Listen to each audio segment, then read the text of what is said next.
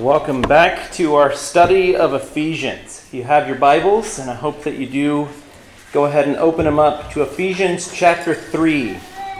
We're going to be in verses 1 through 13 today. Ephesians 3, 1 through 13. And the title of this sermon is The Mystery of Christ. Ephesians 3, 1 through 13. So far in the book of Ephesians, we've seen a glorious portrait of how Christ has saved us and how he transforms us, bringing gospel unity to the body of Christ. In other words, we've seen a lot about who God is and what he's done. Today, we'll launch headlong into chapter 3. And I'll ask a question. How many of you have a problem with chasing rabbits as you start to pray? You start to pray and then immediately something else comes to mind. God, I come before you to intercede for our missionaries. Squirrel! And you're off on a tangent. Well, you're in good company, because that's what we see Paul doing in today's text. Except for, in his case, it's not a random tangent, it's divinely inspired and encouraging. So let's dive into the text. Ephesians chapter 3, verses 1 through 13. This is the word of the Lord. For this reason, I, Paul, a prisoner of Christ Jesus, on behalf of you Gentiles, assuming that you have heard of the stewardship of God's grace that was given to me for you, how the mystery was made known to me by revelation, as I have written briefly. When you read this, you can perceive my insight into the mystery of Christ, which was not made known to the sons of men in other generations, as it has now been revealed to his holy apostles and prophets by the Spirit. This mystery is that the Gentiles are fellow heirs, members of the same body, and partakers of the promise in Christ Jesus through the gospel. Of this gospel I was made a minister according to the gift of God's grace, which was given me by the working of his power. To me, though, I am the very least of all the saints. This grace was given to preach to the Gentiles the unsearchable riches of Christ, and to bring to light for everyone what is the plan of the mystery hidden for ages in God, who created all things, so that through the church the manifold wisdom of God might now be made known to the rulers and authorities in the heavenly places. This was according to the eternal purpose that he has realized in Christ Jesus our Lord, in whom we have boldness and access with confidence through our faith in him. So I ask you not to lose heart over what I am suffering for you, which is your glory.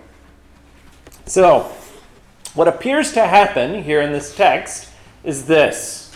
Paul is about to begin to pray in verse 1 with the words, "For this reason." And then verses 2 through 13 are kind of a parenthesis. And then verse 14, he picks right up where he left off, and with, "For this reason I bow my knees before the Father." So, why does Paul detour his prayer? Well, first and foremost, to encourage the Ephesians and us.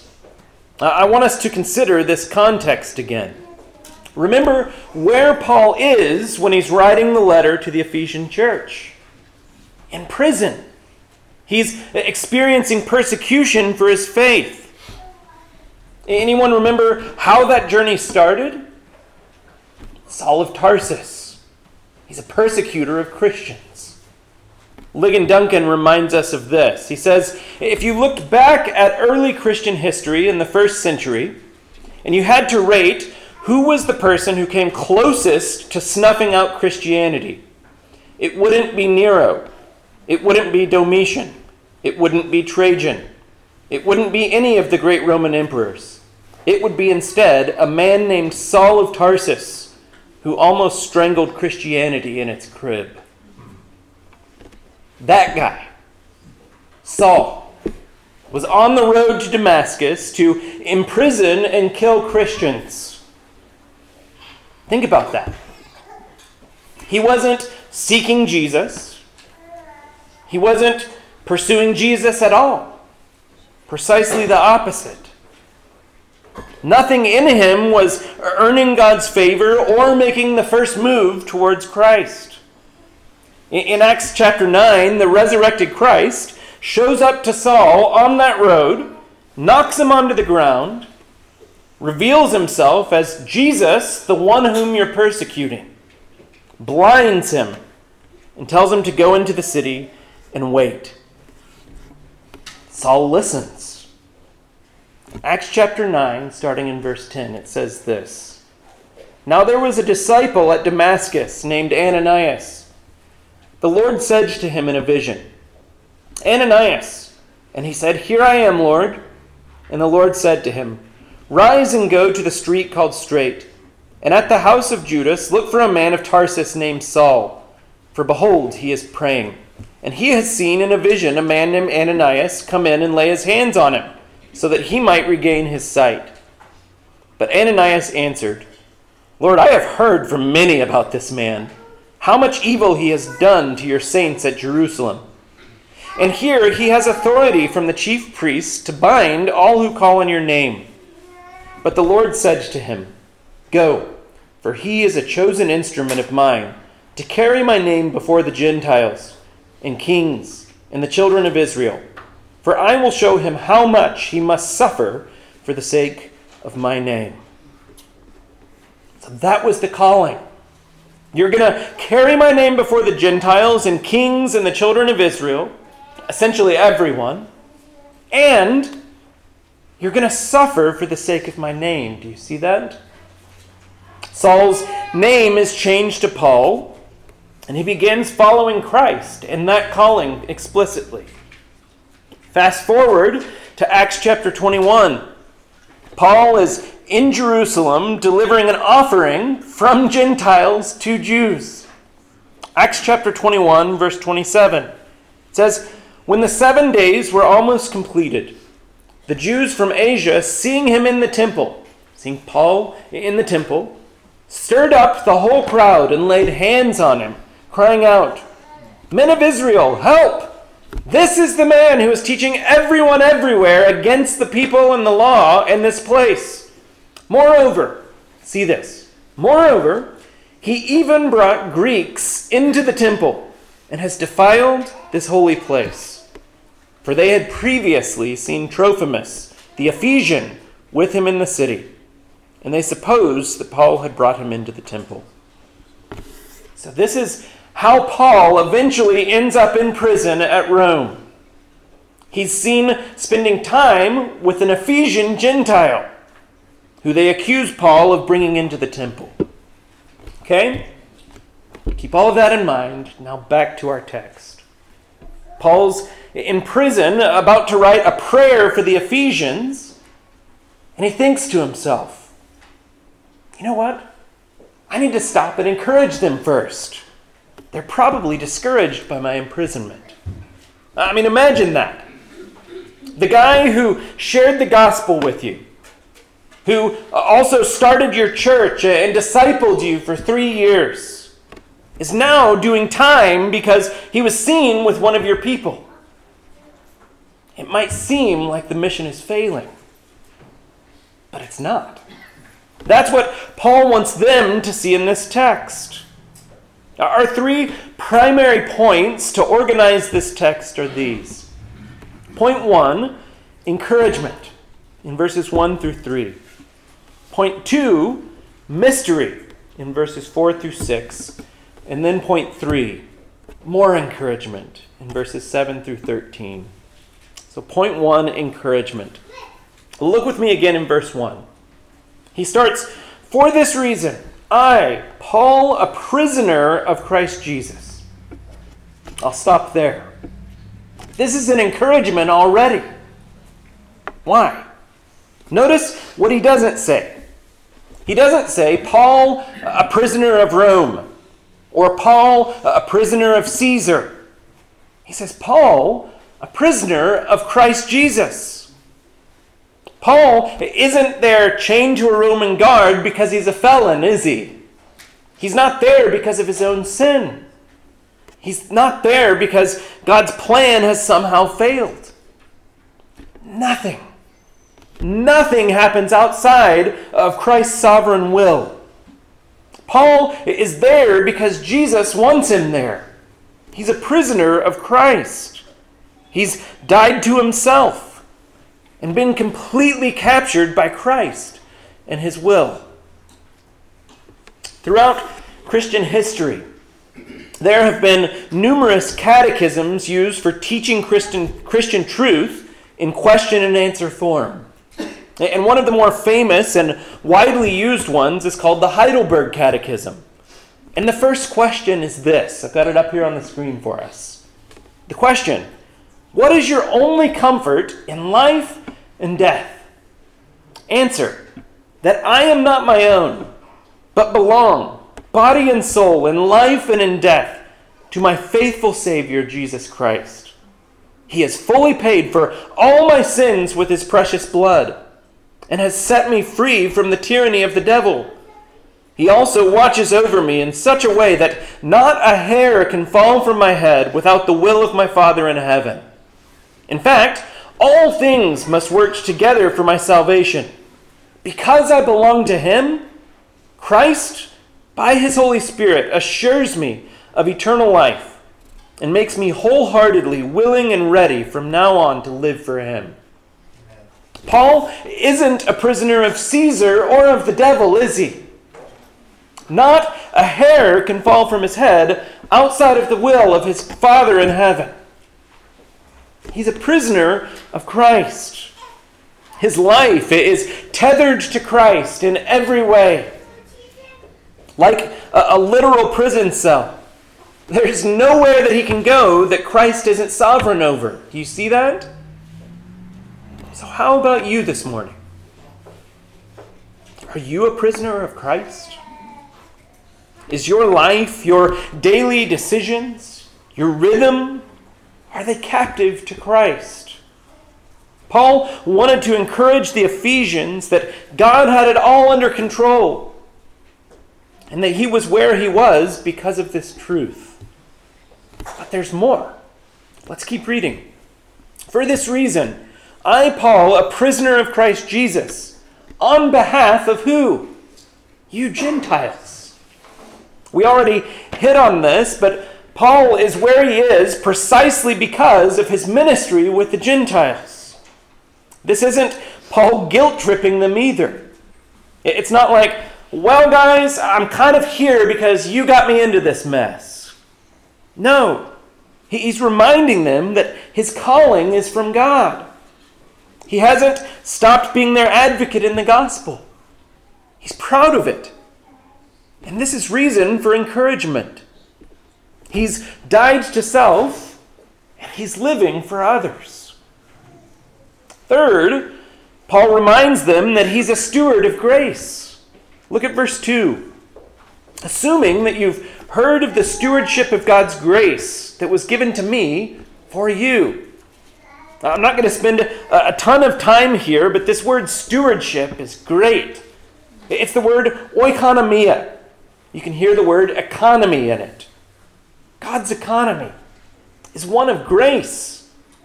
And Paul is a manager or a steward of that economy. Can you imagine? Just imagine with me for a moment.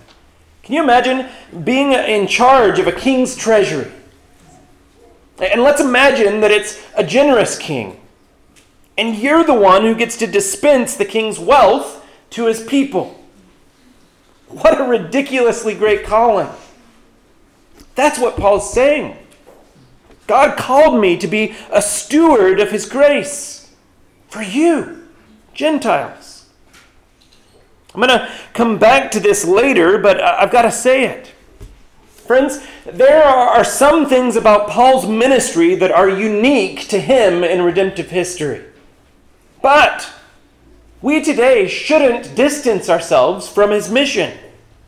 In so many ways, God has called each and every one of us to the same mission that he called Paul to.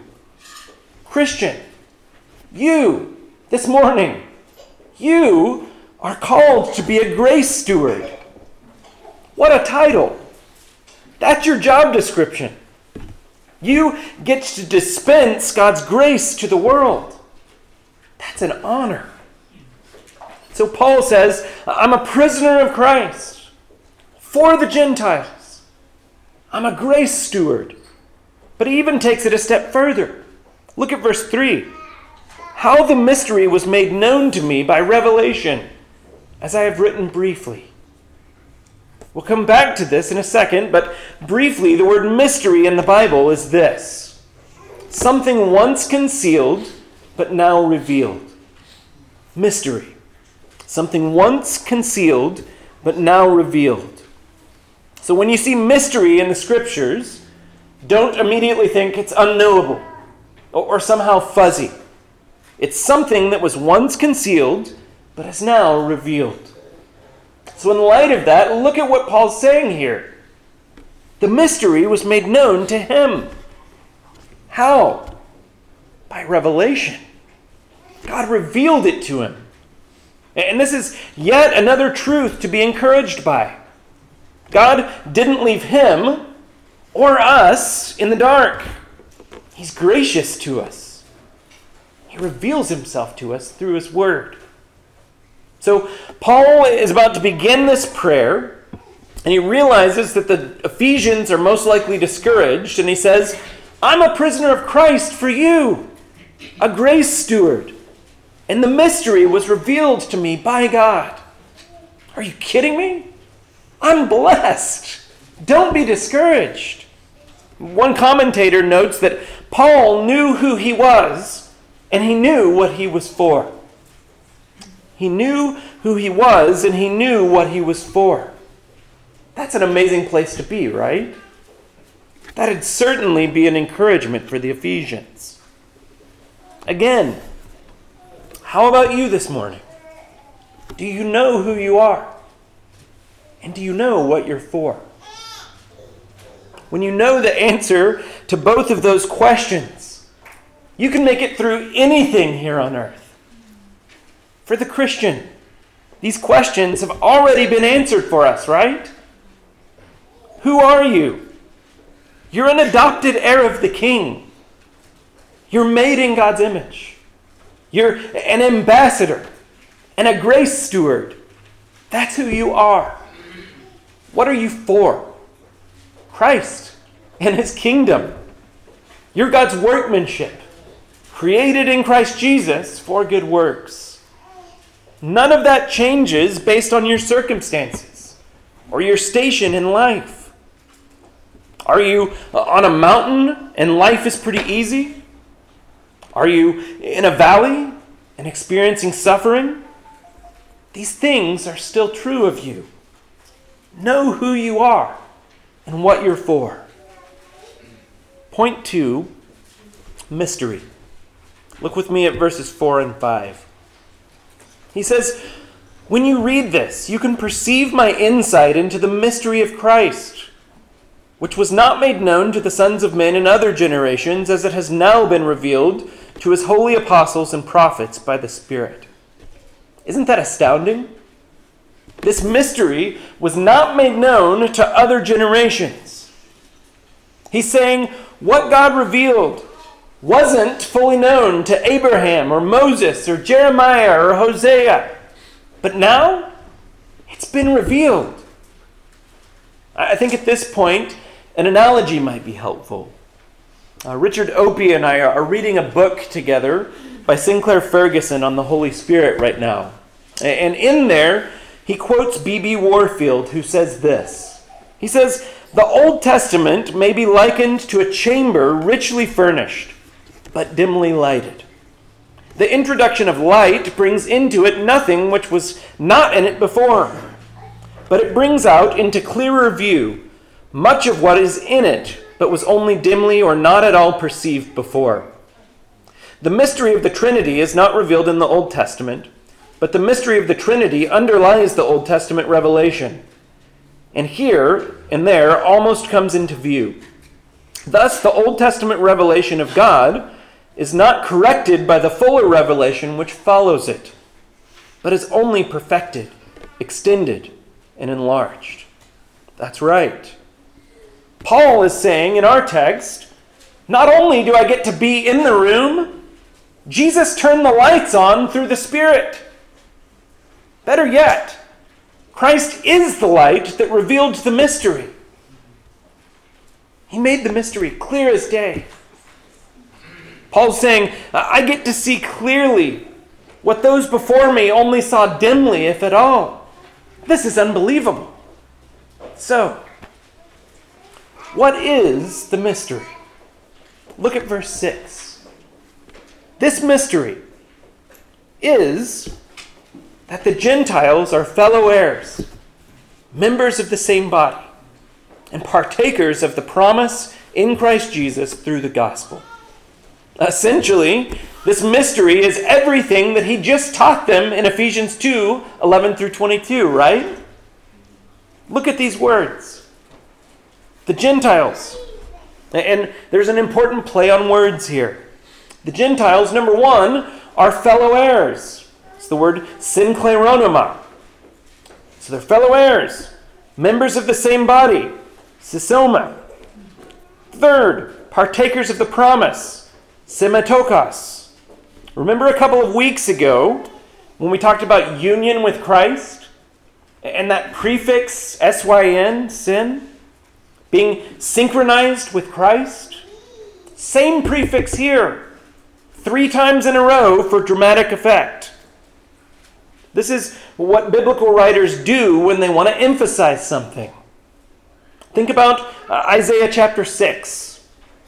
God isn't just holy. He's holy, holy, holy.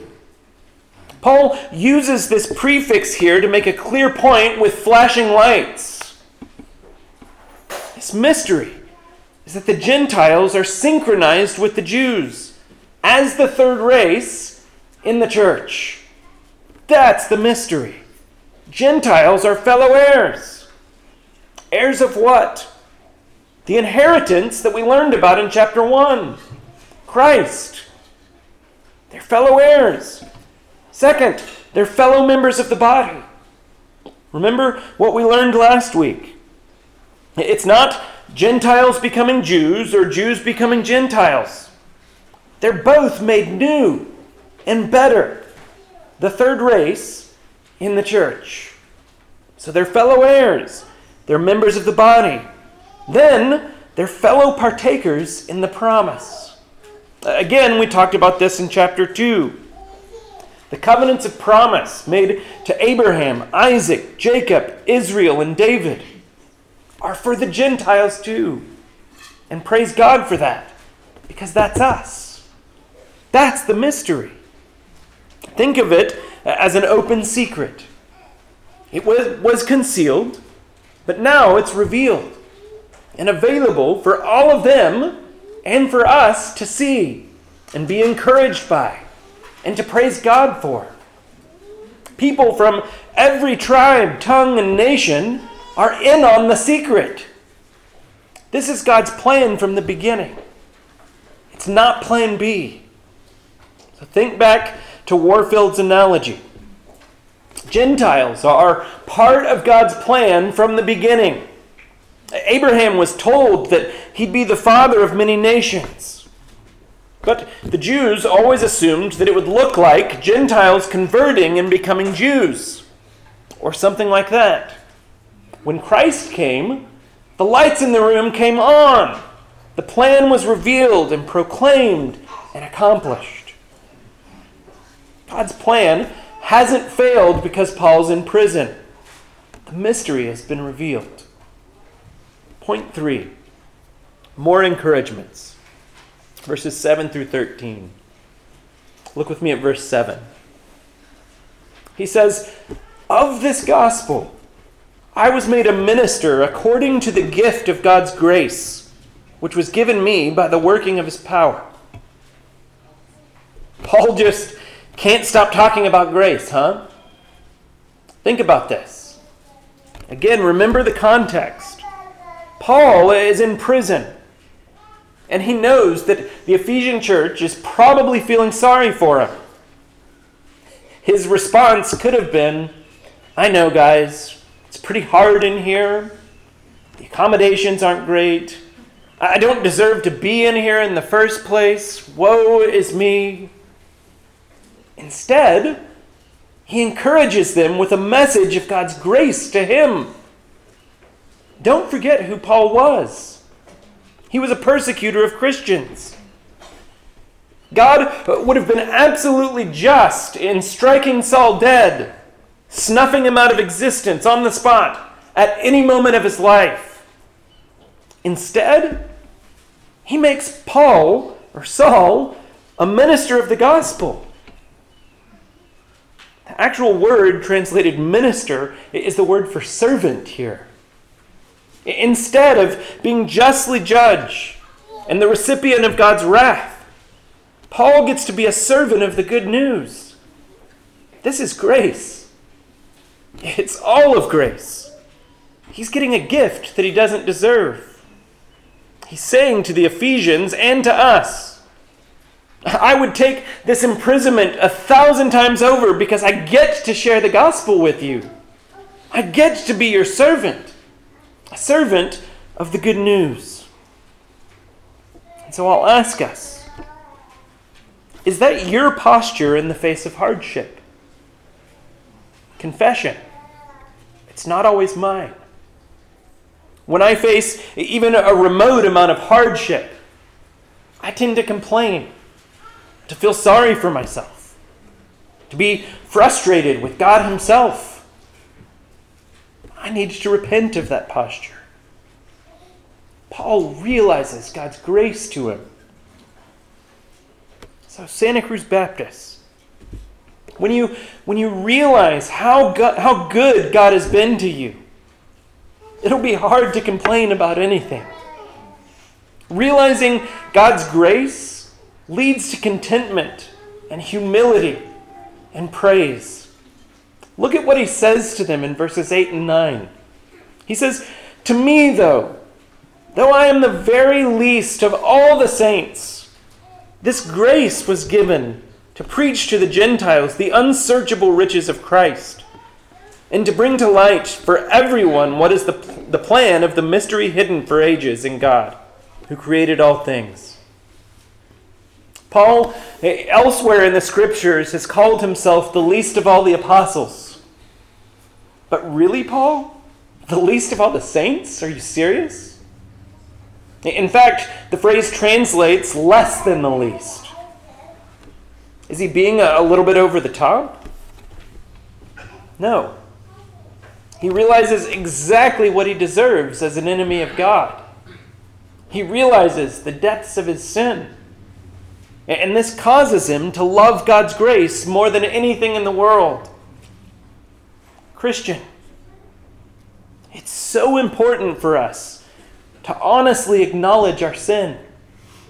It's not about morbid introspection or just being an Eeyore all the time. We acknowledge our sin so that we can be thankful for God's grace given us in Christ.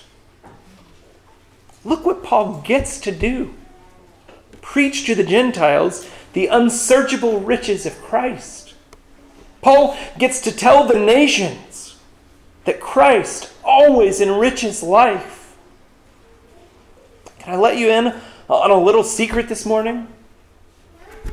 You do too. This privilege and this calling isn't just for Paul. You, Christian, get to tell the world that Christ always enriches life. The riches of Christ are unsearchable. Does this mean that the Christian life will always be easy or painless or without suffering? No. Remember who's writing this letter and where he's writing from. But regardless of your circumstance, Christ always enriches life. You get to share that message. And you know what? You're already living that message. Look at verse 10. And I'm going to start again in verse 8, just to catch the flow of what he's saying here. Verse 8, he says, "To me, though I am the very least of all the saints, this grace was given to preach to the Gentiles the unsearchable riches of Christ, and to bring to light for everyone what is the plan of the mystery hidden for ages in God, who created all things, so that through the church the manifold wisdom of God might now be made known to the rulers and authorities in the heavenly places."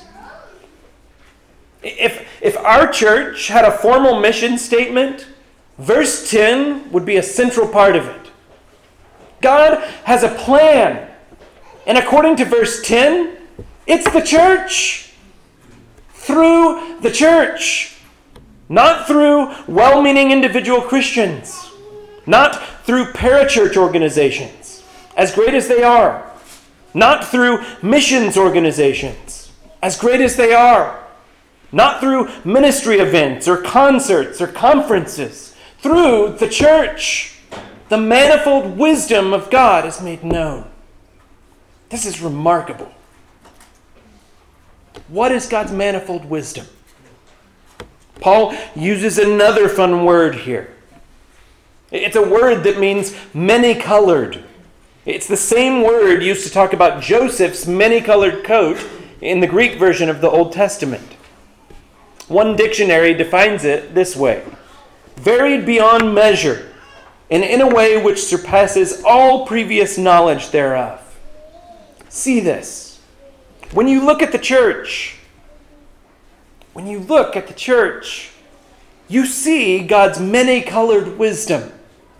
You see him as wise beyond all measure, surpassingly wise, in a way that you don't see anywhere else. And who are these rulers and authorities in the heavenly places? Well, there's fierce debate on this. Some think it's angels, and others think demons. In Ephesians 1, Paul uses the same language to describe angels, and in Ephesians 6, he uses the same language to describe demons. I think he's talking about both here.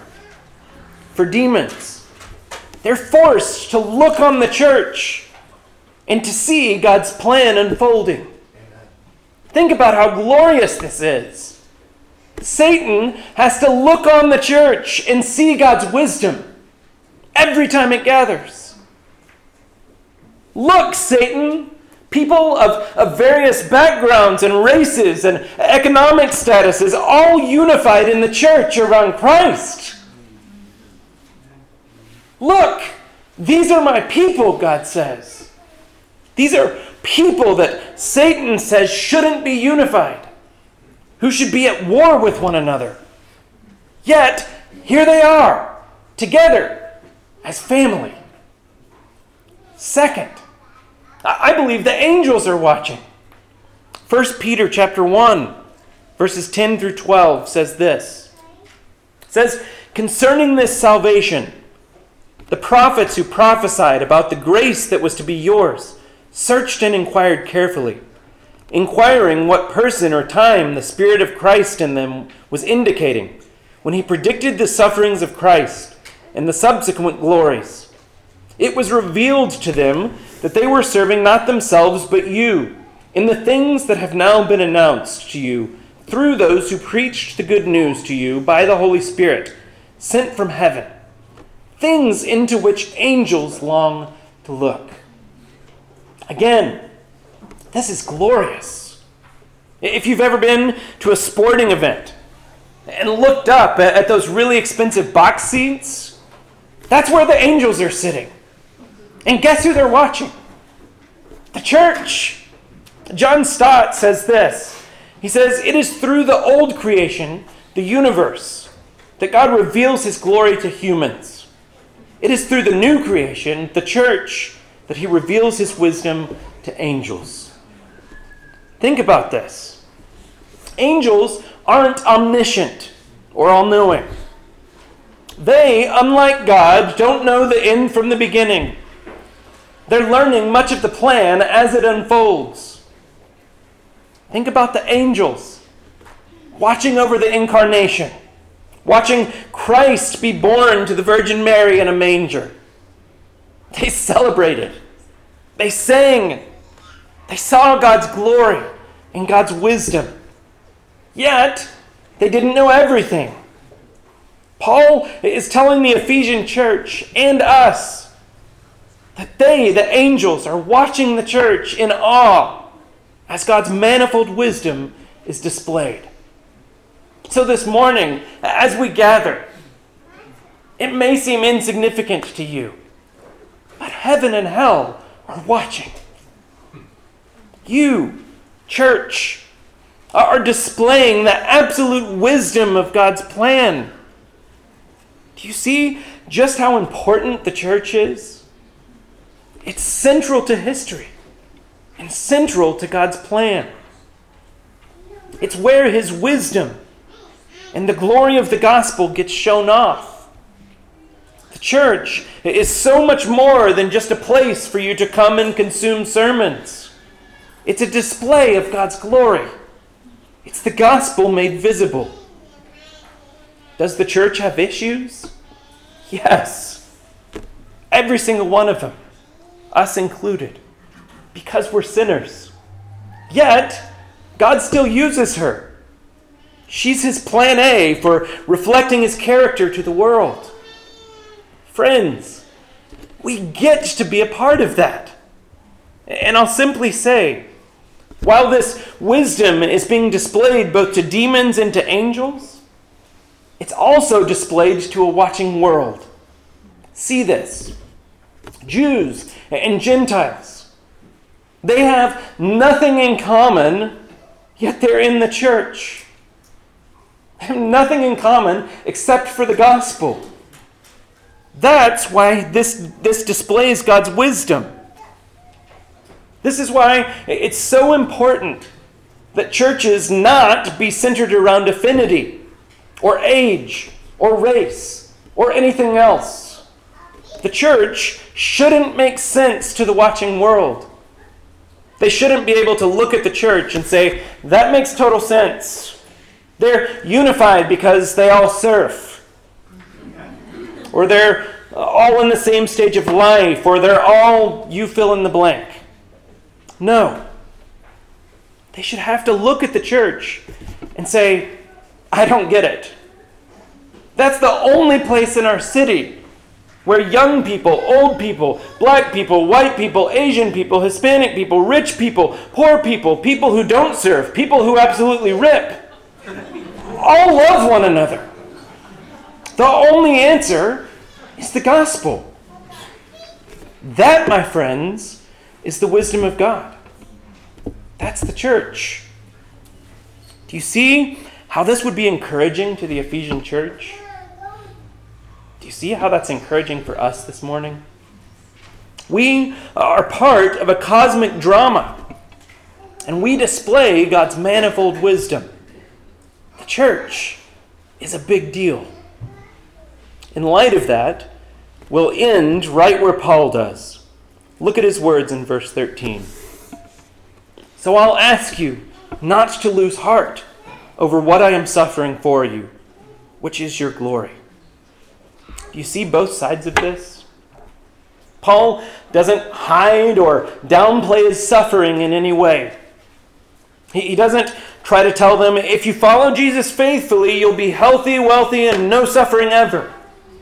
No, he's not Joel Osteen. He says, yes, I'm suffering. I'm in prison. But it's glorious. It's all part of God's plan. He's using it for you. And he's using it for the gospel's sake. Don't lose heart. Don't lose heart. Look, the last 2 years have been a wild ride, haven't they? Many of you have experienced hard things. Turmoil in family, with friends, outside animosity, deaths in families, real loss, confusion, abandonment, disillusion, hurt, offense. Don't lose heart. You're a prisoner of Christ. You're a steward of grace, a fellow heir, member of the body, partaker of the promise. You're a part of the church that displays God's wisdom. Don't lose heart. Amen. Living for Christ, even if it gets a lot worse, is worth it. Don't lose heart. Let's pray.